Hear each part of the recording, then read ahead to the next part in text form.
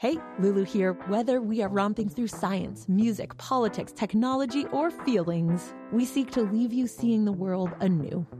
Radiolab adventures right on the edge of what we think we know, wherever you get podcasts. You're listening to The Takeaway from WNYC and PRI Public Radio International in collaboration with the BBC World Service, the New York Times, and WGBH Boston Public Radio. Several months ago, the voice you're about to hear was a very familiar one, and we got to hear it again this week.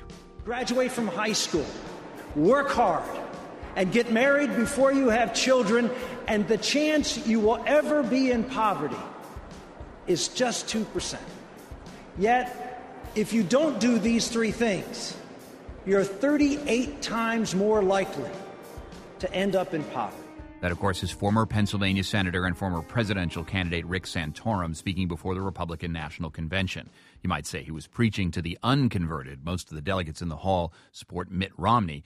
An unsuccessful bid, but Rick Santorum did get some delegates, and part of our profile of delegates, we spoke earlier with two of Santorum's delegates, Tony and Emily Jarms, mother and daughter delegates from Oregon, who had come to the convention to cast their vote for Rick Santorum. And even though they were a part of an essentially losing team there in Tampa, Tony and Emily told us they were feeling the big tent GOP at this convention. Oh, no, we're very welcome. Our delegation apparently loves us, and we love them, and the whole venue is just so bright and overwhelming. I just can't tell you. And, of course, this is our first time, and there are many first-timers here, so we're in really good company. And Emily? Yeah, it's really just been a great experience. You can't really understand how it is until you're there on the floor. You sort of get an idea by watching it, but it just feels so different being there. And everyone in Tampa so far has just been great. Our hotel is wonderful. The staff is fantastic. And just we've met a lot of people, and it's been really fun. Going in, the Republican sort of sense of being a divided group, that the primary contests really left Mitt Romney battered and bruised. How do you feel about Mitt Romney and Paul Ryan heading out of this convention now, Tony? Well, I think the important thing is that even though we are Santorum supporters and we did cast our vote for Rick, we believe that the party will be united, and it will be a united party through November. So I don't see that there's any. I mean, conflict sometimes always can produce some wonderful results, and it does look to me as though the entire convention has pulled together at this point. So I don't have any complaints about the results. And Emily, any cynicism about politics blown away by this convention or reinforced by this convention?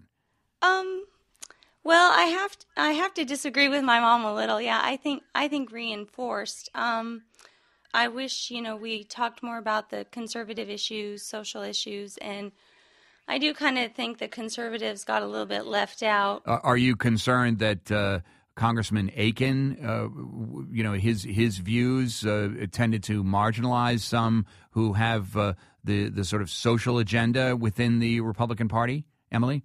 I think as far as Congressman Aiken, I think that perhaps what he said, he might have said it in a different way, but I actually agree with him, and I find it unfortunate that so many in our party were ready to throw him overboard. When you say you agree with him, you agree with the concept that a woman's body is capable of rejecting a fertilization in rape?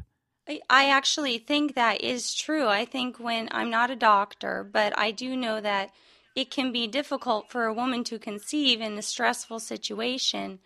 And so I actually think that a woman conceiving during rape is so completely rare that, I mean, it almost doesn't happen. Now, do you understand that some people might interpret from that view some idea that if a woman gets pregnant from a rape, she must have brought it on herself? You know what I'm saying? No, well, that is a misinterpretation, and I don't see how anyone could interpret that from what I just said. Of course, I would never say that a woman brought a rape on herself. That's not what I said. I said that pregnancy so rarely occurs from rape. Tony, you agree? Do you agree with your daughter? Yes, actually, one of the things that you probably should know is that I did spend many years teaching and counseling in human sexuality and reproductive physiology. And so I have a lot of information, a lot of study, a lot of research, sitting on some really wonderful boards and faculties and workshops. So it is really a fact that pregnancy rarely results in a stressful situation. I think you could ask women who have difficulty conceiving about that, and they have to usually go to extremes. Also, interestingly enough, often when a woman has a hard time conceiving, she and her husband will adopt, and almost immediately afterwards she does become pregnant. So there's great evidence that indicates that a woman under stress does have a hard time conceiving, and I don't think there's anything more stressful than being raped. I mean, I can't even imagine what that would be like. All right, but just to understood, but to be clear, both you and your daughter oppose, as Congressman Aiken does, abortion in cases of rape. Yes, no exceptions. No exceptions, but you wouldn't say that those children who are conceived during rape are conceived out of some lack of resistance on the part of the mother. Is that kind of what you're saying? No, of course not. We just believe that abortion in any circumstance is wrong. It's just wrong, and there's no exceptions, and violence done against a woman doesn't give anybody the right to turn around and do violence against somebody else. All right, before we go, we just, under a minute here. What are you looking forward to have Mitt Romney say tonight, Tony and Emily? Quickly before we go. Oh gosh, we are open to anything. We're really anxious to hear what he has to say. He's probably not going to agree with you on that abortion question there. Well, there are many people that don't. There are many people that do. And I think it's a question of education and information. And once that is more fully available to people through the media, hopefully, that should be a good thing for the Republican Party to pursue. Voices there of Oregon delegates at the Republican National Convention in Tampa, Tony and Emily Jarms. You may have heard an earlier version of that conversation when they sounded like they were on the phone about 2 hours ago. We edited that conversation. We actually technically upgraded it so their voices sound much clearer, but it's the same conversation, and we did not edit any of the conversation, whereas you could hear they were agreeing with Missouri Congressman Todd Aiken, who said more than a week ago, quote, "Women who are victims of legitimate rape rarely get pregnant." We were a little surprised at just how definitive and absolute those two delegates sounded on this issue, so we reached out to a doctor to see if we could put these very controversial statements into some context. Dr. Andrea Price, you are an OBGYN with the Women's Center for Integrative Health. Welcome to the program. Hello, happy to be here. Dr. Price, does this stress referred to by Ms. Jarms have any impact, according to medical studies, on conception? Absolutely not. The type of stress that she is speaking of would be stress that occurs under chronic conditions.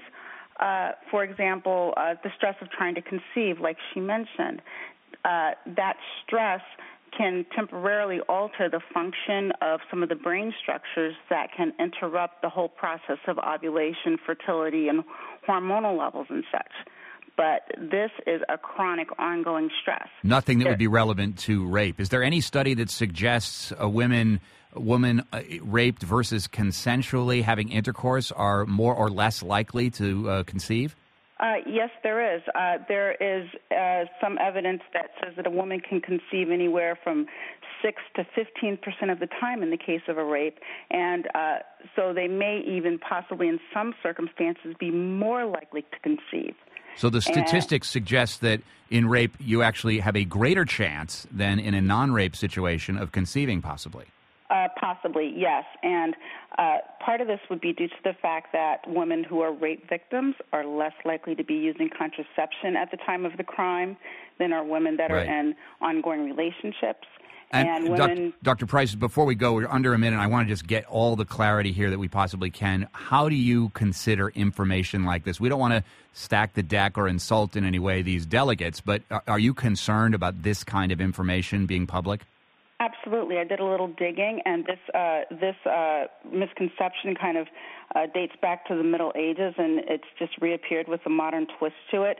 And there's no absolute biological basis for the fact that if ovulation has already occurred or is about to occur, a single stressful situation cannot stop a biological process that has already begun. Dr. Andrea Price, an OBGYN with the Women's Center for Integrative Health, thanks so much. She spoke with us on the line, reacting to those two delegates from Oregon. You can react as well, 877-8MY-TAKE. Join any of the conversations on the program or post a comment at thetakeaway.org. And you can also like us on our Facebook page at facebook.com/thetakeaway. I'm John Hockenberry. This is The Takeaway.